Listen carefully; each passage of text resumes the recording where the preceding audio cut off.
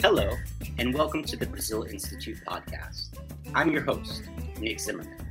In this latest episode, we will discuss how the role of the Brazilian Congress is evolving, what to watch for in upcoming legislative elections this October, and how the composition of the next Brazilian Congress will shape the political and policy environment in the country in 2023. With me today to discuss these questions and much more is Richard Back, Head of Political Analysis and Strategy for XP Investimentos, and a former advisor to the President and Vice President of the Brazilian Lower Congressional Chamber. We hope you enjoyed today's episode and join us again soon. Thanks so much for joining us today, Richard. It's really a pleasure. It's a pleasure to me. I'm really excited to do this thing and a little nervous as well because this is the first time I'm doing something like this, a podcast in the US. So this is a real pleasure doing this with you. Thank you for the invitation. Absolutely. We're super excited to have you. There is a lot of interest, around all of the Brazilian elections, and we're equally jazzed to have you and kind of help us unpack a really complex political environment. But before we dig into the upcoming legislative elections and the importance of the Brazilian Congress more broadly in this delicate political moment in the country, I'd like to just hear a little bit more about you and your background. How did you get involved in Brazilian politics in the first place? And what led you to work specifically in the Brazilian Congress for a number of years? And then also, why don't you tell us a little bit about the analytical work you're doing these days at XP Investimentos? Okay. I'm living in politics since I can remember. My first campaign is in 1996 in Brazil. It means was 10 years old at this time, So after that, making this participating on the school organizations and all these movements we have for you people that likes politics in Brazil, in the community movements in Brazil, so communitary, all that stuff. So politics are in my life since I can remember. Politics and soccer, football, those two things. And you started really young. Yes, a couple months ago I was remembering something. Suddenly I just, wow, I was 10 years old. I don't have this conscience for a long time. I just realized, I don't know, a couple months ago. Yeah, so, a calling from a young age. Yeah, calling from a young age. yeah, another Richard. But and so I was a militant in this student organizations in Brazil, and after that, political parties, all that things, and the campaigns in Brazil. It is because this is completely different that I saw the same thing, doing the same thing in Colombia or Chile or Argentina. We are in Brazil a different animal for much things, especially campaigning, So, and this is a continental country, so I'm from the south of Brazil. I did this in the north, I did in the Central West, I did this in many states, so it's very rich experience. After that, I went to Brasilia in 2006, 2006 to 2007, and I started to work there with the politics, and this led me to the Congress in 2009, 2010. I started in the Congress in the vice presidency and then presidency of the lower house. And after that, PT leadership for 2 years and the government leadership, working as an advisor on the floor of the house. This Dilma situation, impeachment, all that things I could see from the inside. So this was very rich. And this experience, I think, is experience that I gained in Congress. I don't know, I could offer this to the markets in Brazil, and we started to do something different than the regular analysis we have in Brazil. Because at this time, 2015 was the year that I joined XP. We started something inside the Congress, looking at the things, and I think this conversation it has a lot of coming from this moment, because Brazil in the first half of the last decade, it was being managed by the Congress equally of the executive branch. We always have in Brazil an executive very strong and large and powerful, and in the last decade it changed in the beginning a little and then a lot after Dilma Rousseff especially, and it went well for me, especially because with my experience and my team experience, we are from the Congress, so we can understand this thing from the inside, what's happening, what the outcome, the probable outcome of the measures and the decisions, what is triggering the decisions. Because what triggers a congressman is really different than what triggers a minister or a justice or some other guy, So when those guys, they rose to the power, and this balance of the power in Brazil shifted, we were in a very good spot to offer this thing to the markets, to understand Congress, how those guys think.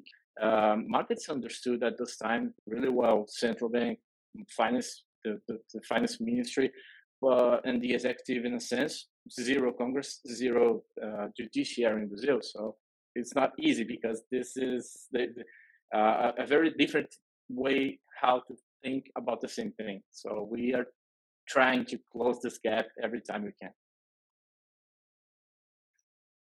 Richard, yeah, I like to ask the question about the professional backgrounds of the people that we interview, because I find everyone's trajectory fascinating, but I think it also grounds for our audience, your expertise. And it's pretty clear that we are talking to someone with a vast amount of experience when it comes to Brazilian policy and politics, and the Brazilian Congress in particular. So I think we're just all the more excited to have you and to have this conversation in light of everything that you've worked on throughout the years, both in the private sector now and discussing the implications of Brazilian politics with the markets, and all your work on the inside in the Brazilian lower house.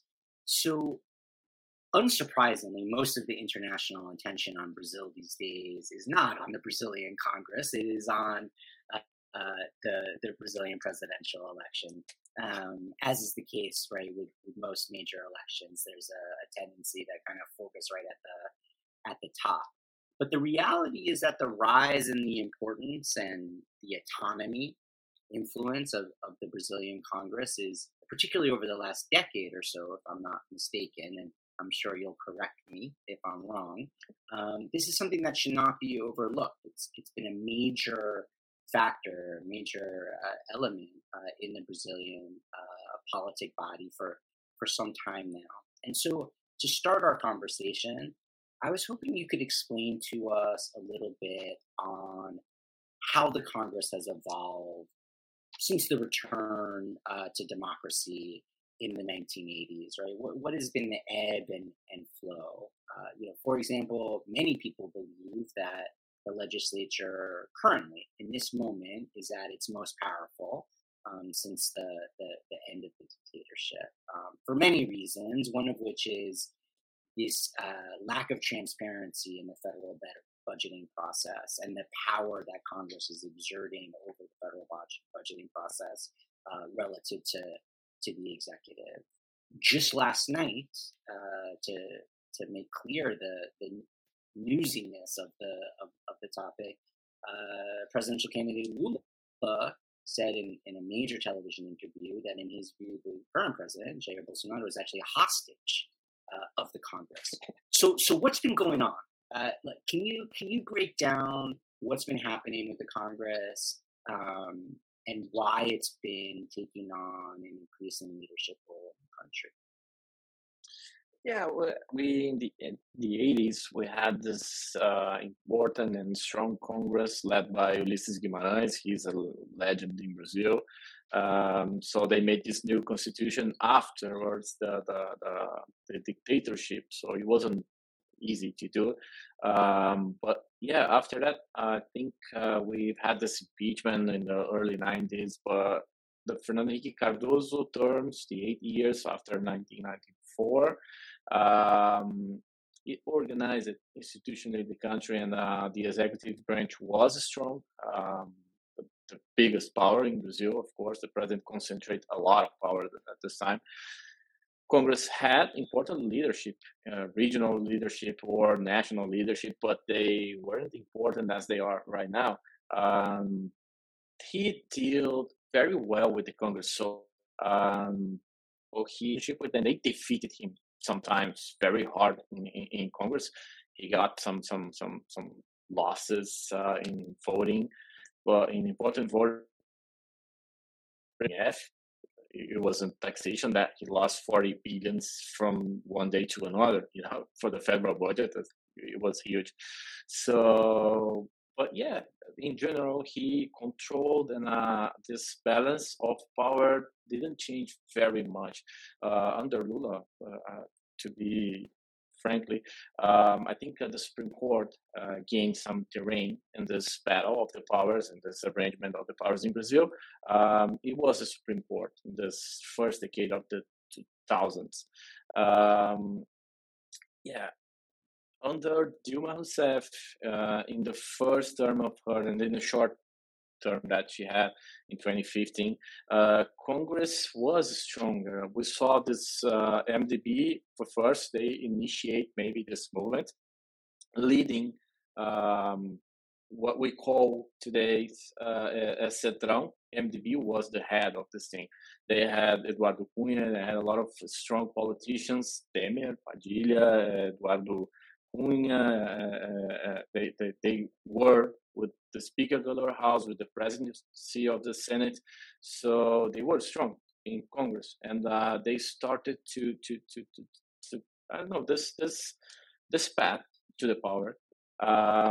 What they did, first they controlled the political power, so they developed this controlling in the public machine, in the public debate, because the executive was very weak at this time. Dilma, she was confused. She was many problems, protests in the streets.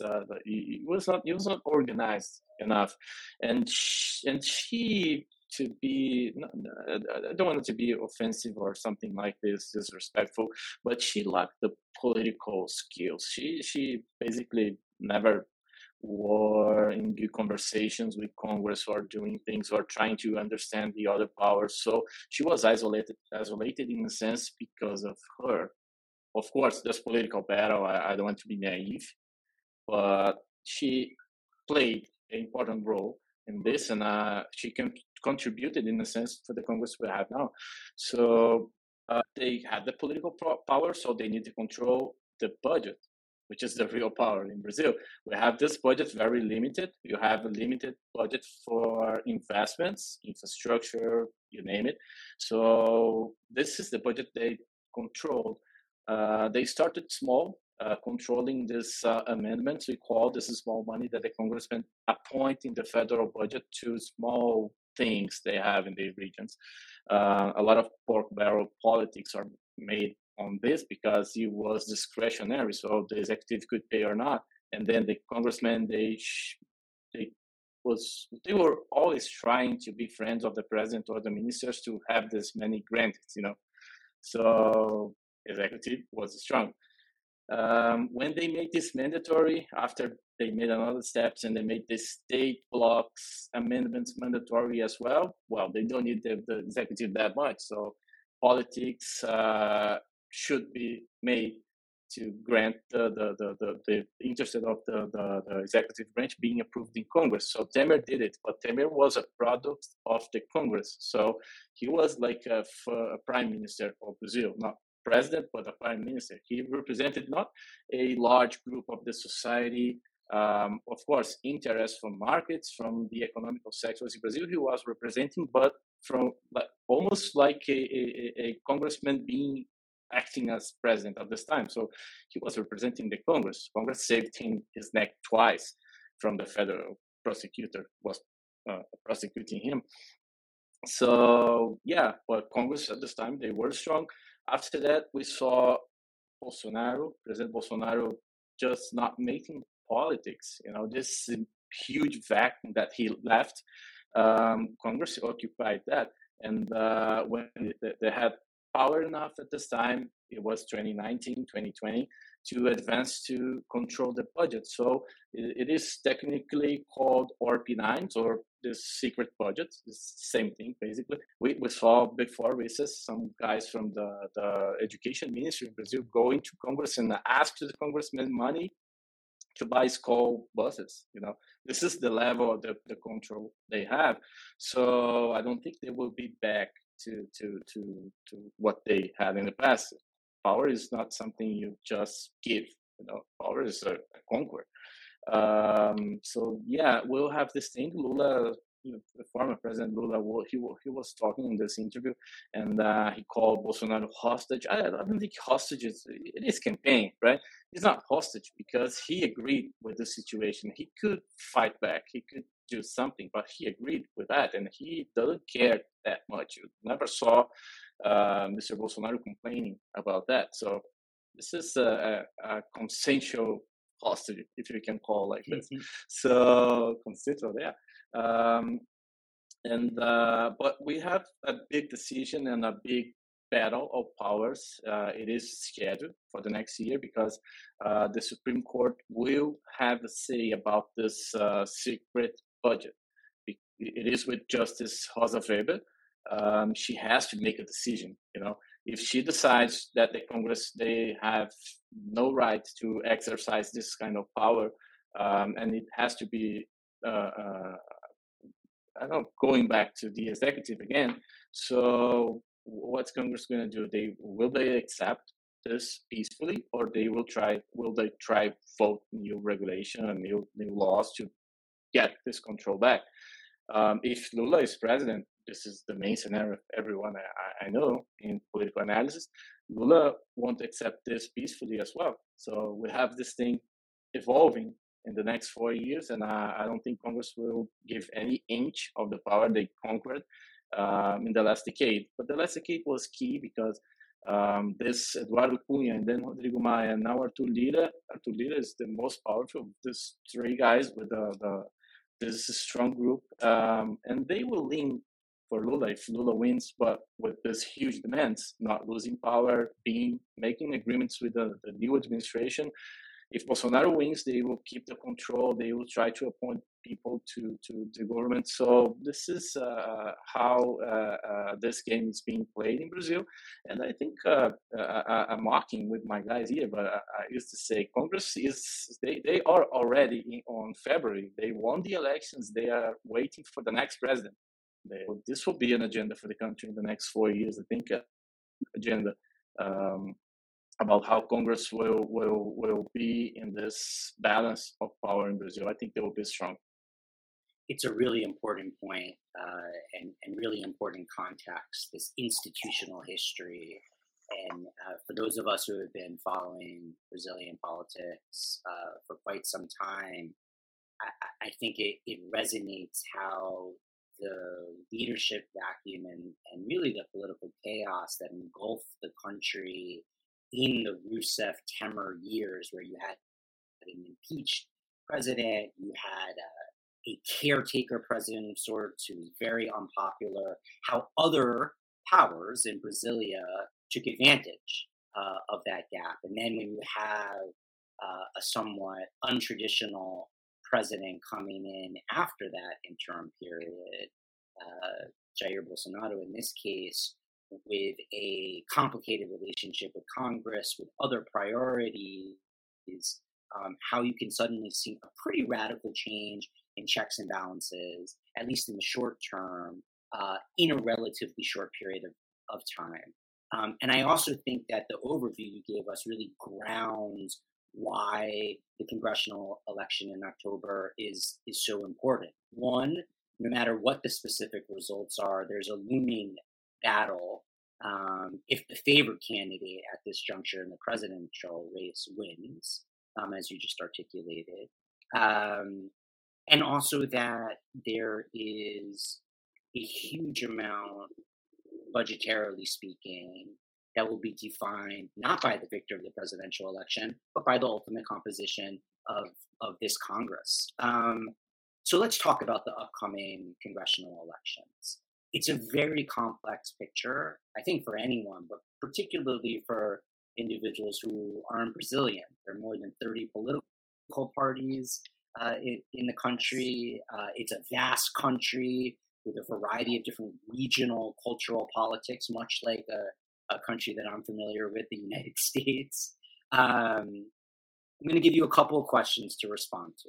I think the first one is, again, for the audience's sake, what's the basic breakdown of the political parties and the dynamics in Congress? You've mentioned one, but I'd like you to touch on it as well in this broader overview, which is the Centrão, which is roughly translated the big center. It's sort of a group of ideologically amorphous parties in the proverbial center of the political spectrum that somehow always seem to retain a lot of power.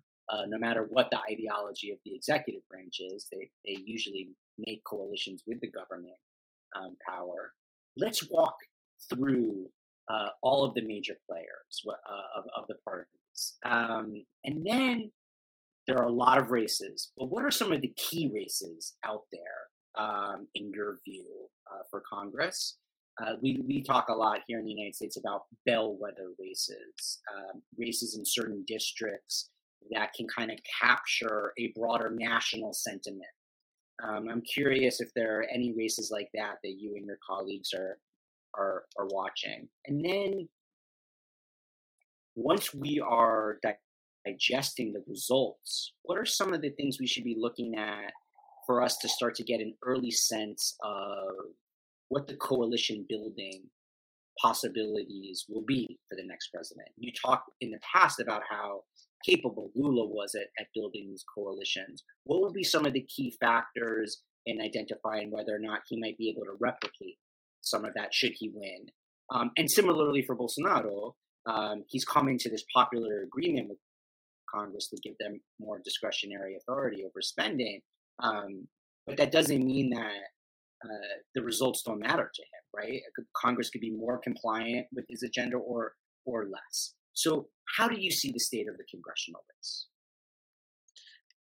Well, for February, I say February because Congress starts to work on February the 1st. So this is when they take office. So for February, I think it's almost predetermined Congress because this is the highest historically. This Congress is the highest rate we have of congressmen running for re-election, in our history. So yeah, many of them of the Congress will be very low. The core of the Congress will be there. Arthur Lira will be there. The central leaders will be there. So they matter a lot. We can see some, because Lula transfer votes in the states for congressmen and senators, we can see the Lula coalition or the parties that are close to Lula, the center left wing in Congress, gaining some seats, maybe 160. They have 130 right now, so 30 seats more. I don't see PT replicating the best moment they had, making 90 congressmen, 92 congressmen. I don't see that. I think they are more like 70 congressmen.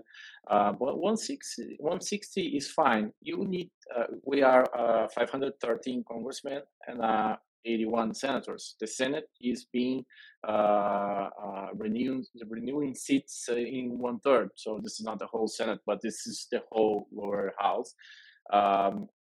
And yeah, I think if Lula has 160 in Congress, this is my forecast right now. About the states, like you mentioned about the districts, I think, Arthur Lira has to be elected in his home state, but I think they are in a comfortable situation. Those guys that already have congressional mandates, because they have a lot of money to campaign.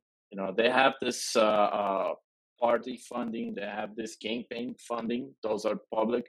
They made this all the secret amendments, the regular amendments, all that the Bolsonaro administration gave to them. Bolsonaro was very, very, very good for the big center of Brazil, the traditional politicians. It is ironic because when he got elected, he promised to fight these guys, to finish these guys, but he was the one funding them much more than anyone in the past. So yeah, in terms of regions, I don't think we have these hot battles in the regions. We'll see this for Senate, but it doesn't change the whole picture. It is more entertaining than looking to wow, this is a game changer. Won't see that in the regions.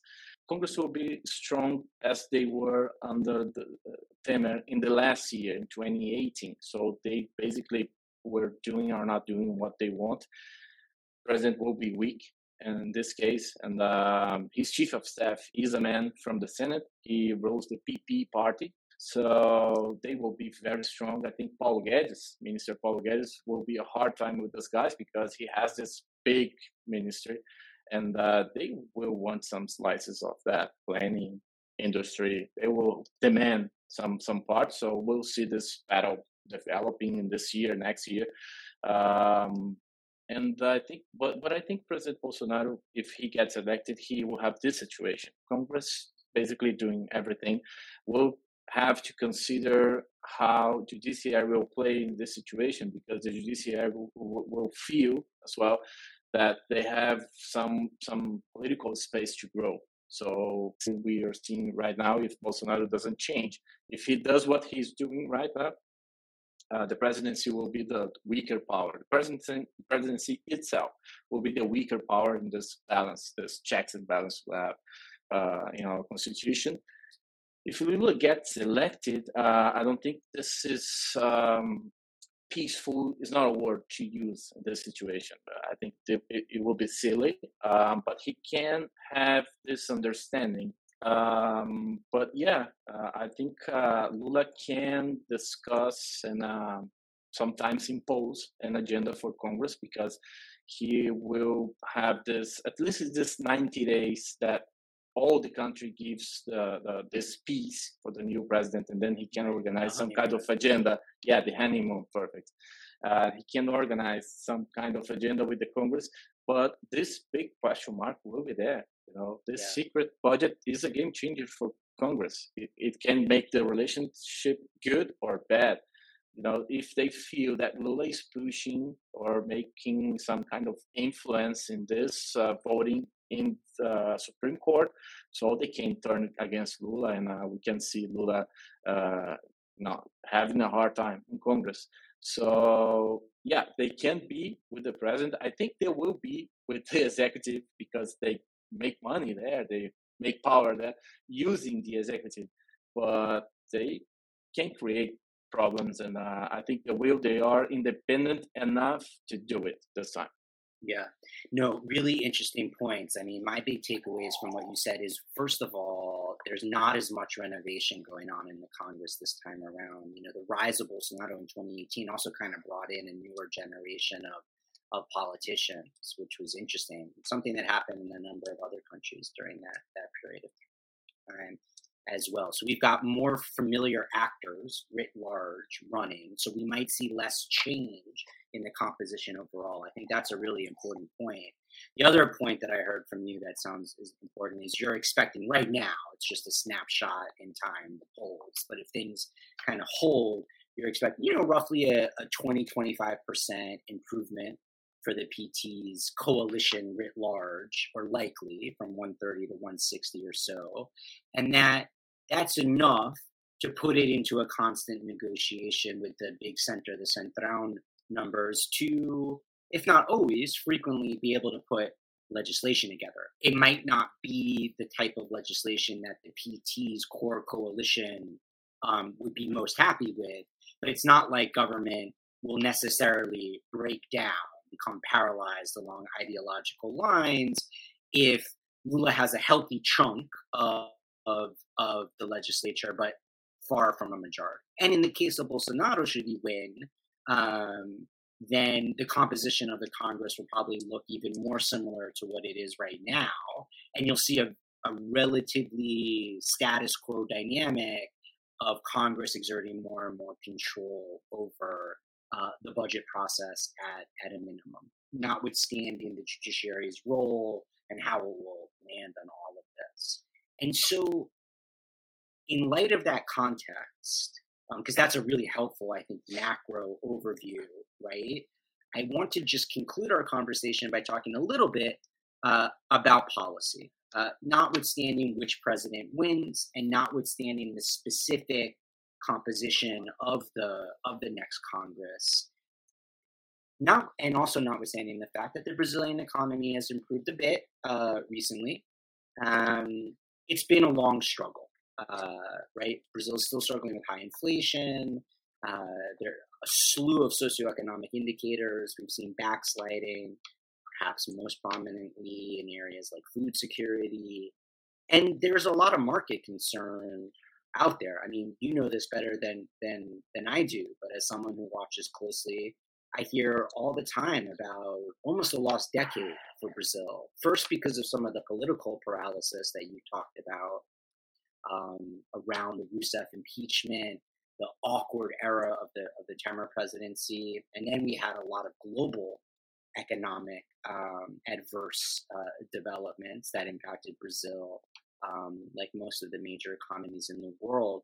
And so folks are worried, and there are a lot of questions out there about how this kind of spending and overall fiscal picture, what it means in 2023 and 2024. And given that Congress has so much power on this very specific question, I wanted to ask you, in both scenarios, Bolsonaro and Lula winning, what are some of the first, I'm not asking about the chances that they're approved or go through, but what are some of the major economic reforms that will come up for debate that will get attention next year with either leading candidate as president? Yeah, one step back on this. I think for the next 4 years, in fact, next term, it is a transition. A political transition. We have still having this 80s generation, Lula and Bolsonaro, running for elections. So in 2026, the majority of them won't be there. So we have this last period of this group of politicians. So we have this political transition. We have this definition, which role Congress will play in the country, which role does judiciary play in the country. Is the executive branch happy with the new role that they will play in the next 4 years? So what about this arrangement? I think we'll see conflict on that. And we have this economical transition because people are really poor, even though that the last economical numbers in Brazil are better. The destruction that COVID did in the country, it is real. We have 30 million people not having one of the meals in a day in Brazil. So 30 million people, it's almost, 6% of Argentinian population, 70% of Argentinian population. It's a lot of people. So I think the pressure, this people, the poor people, the rich people, the guys that have subsidies in Brazil, the politicians, the branches, they will put on the Brazil's budgets for the next year, for the next 4 years. It will be huge, and of course, much more than the budget can support or the framework can support. Saying that, I believe that for the first year of this next presidency, we'll have weaker fiscal framework in Brazil. Brazil will spend more.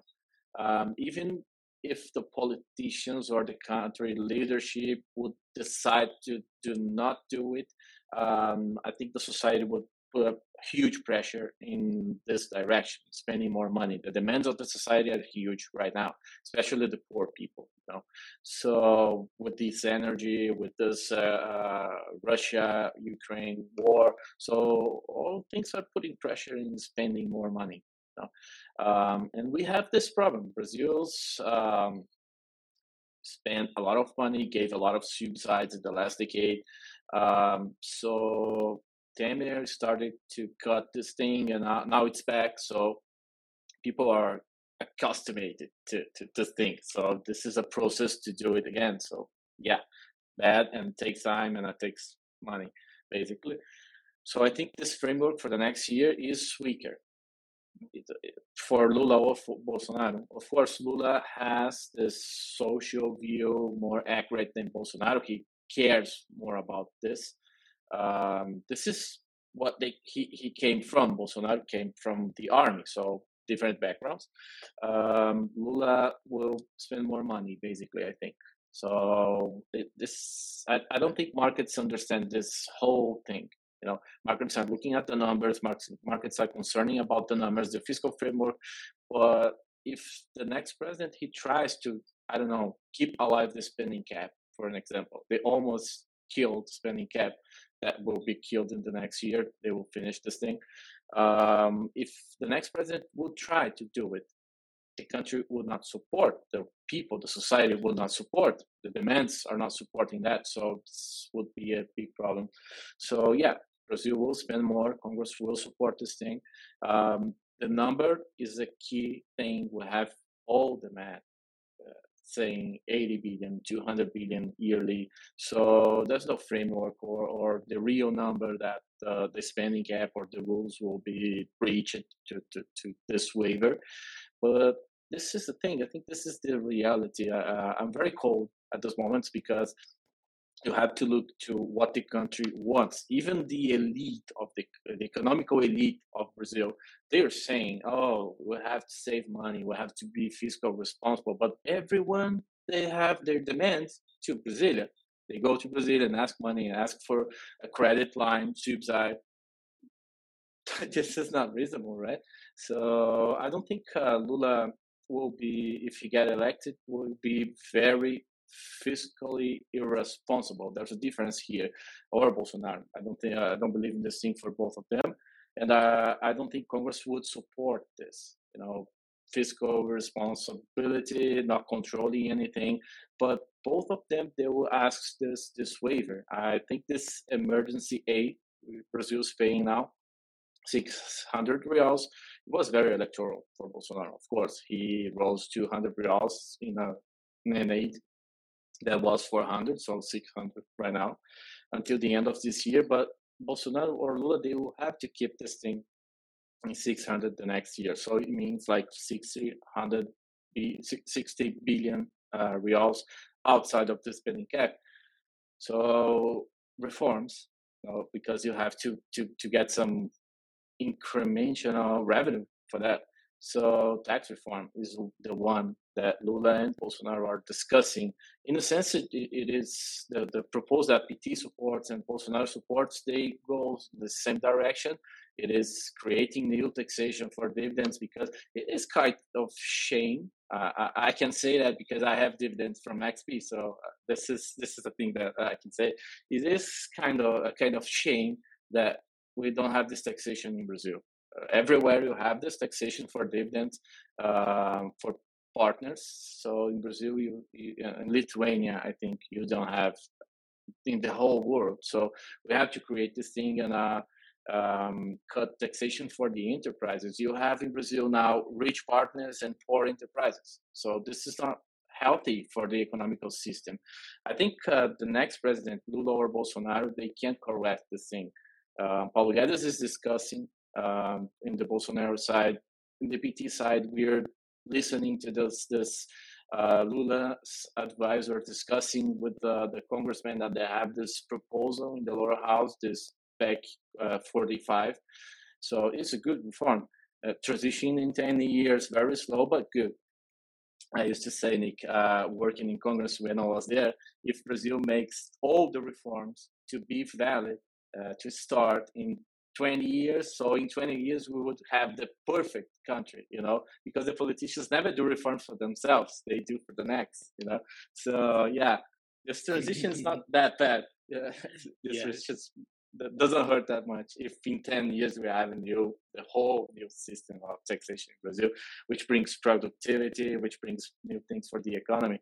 So they have to work on revenue. I think they will work much more. The reforms for the next coming years, are going in a direction of making new revenues, new taxation, or making this thing more intelligent, but not in cutting expenditure. I don't think the country supports that. It is not there. We to finish this answer, we saw this happening live in 2020. In 2019, we are polling every month in Brazil since 2018. We used to ask about privatization, about the economical agenda in a sense. And the answers at this time, the wind in the country was in favor of privatization, in favor of the pension reform, was getting almost 70% of support in the society in Brazil. This was madness. And then we saw this crossing. People were against, and then in 2018 and 19, people were in favor. So we saw the numbers changing. But we saw the numbers changing again in 2020. People look at the COVID and everyone, the rich, the poor, medium, they were looking at Brazilian requesting answers, waiting for answers that Brazilian, which means Brazil is sending money and making new programs and credit lines and all that things.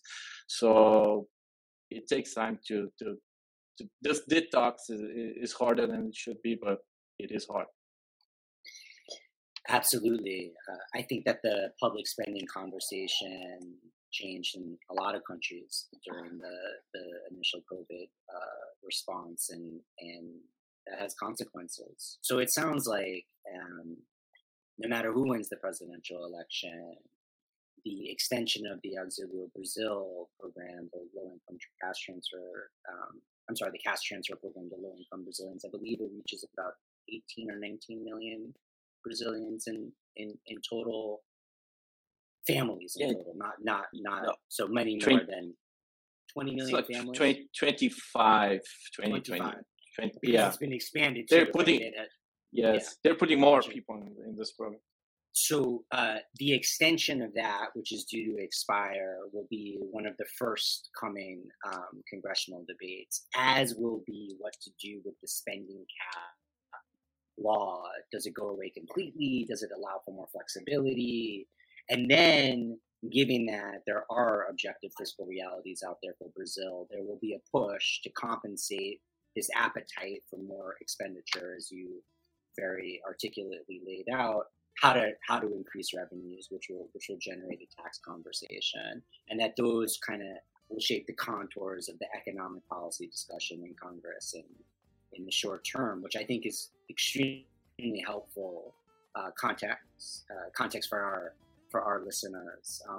And I look forward to welcoming you back when Congress is actually debating all of these issues, and we can take stock of what's going on then, Richard. It was really a pleasure to have you today.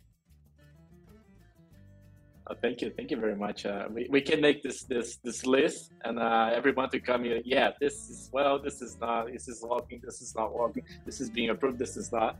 And I can tell you the tricks that they do inside this bills, because we have a lot of tricks, and congressmen in Brazil, they are very, very creative, So you can count on me. It has been a pleasure talking with you, and anytime you need, I'm here. It's a pleasure to record this podcast for Wilson Center.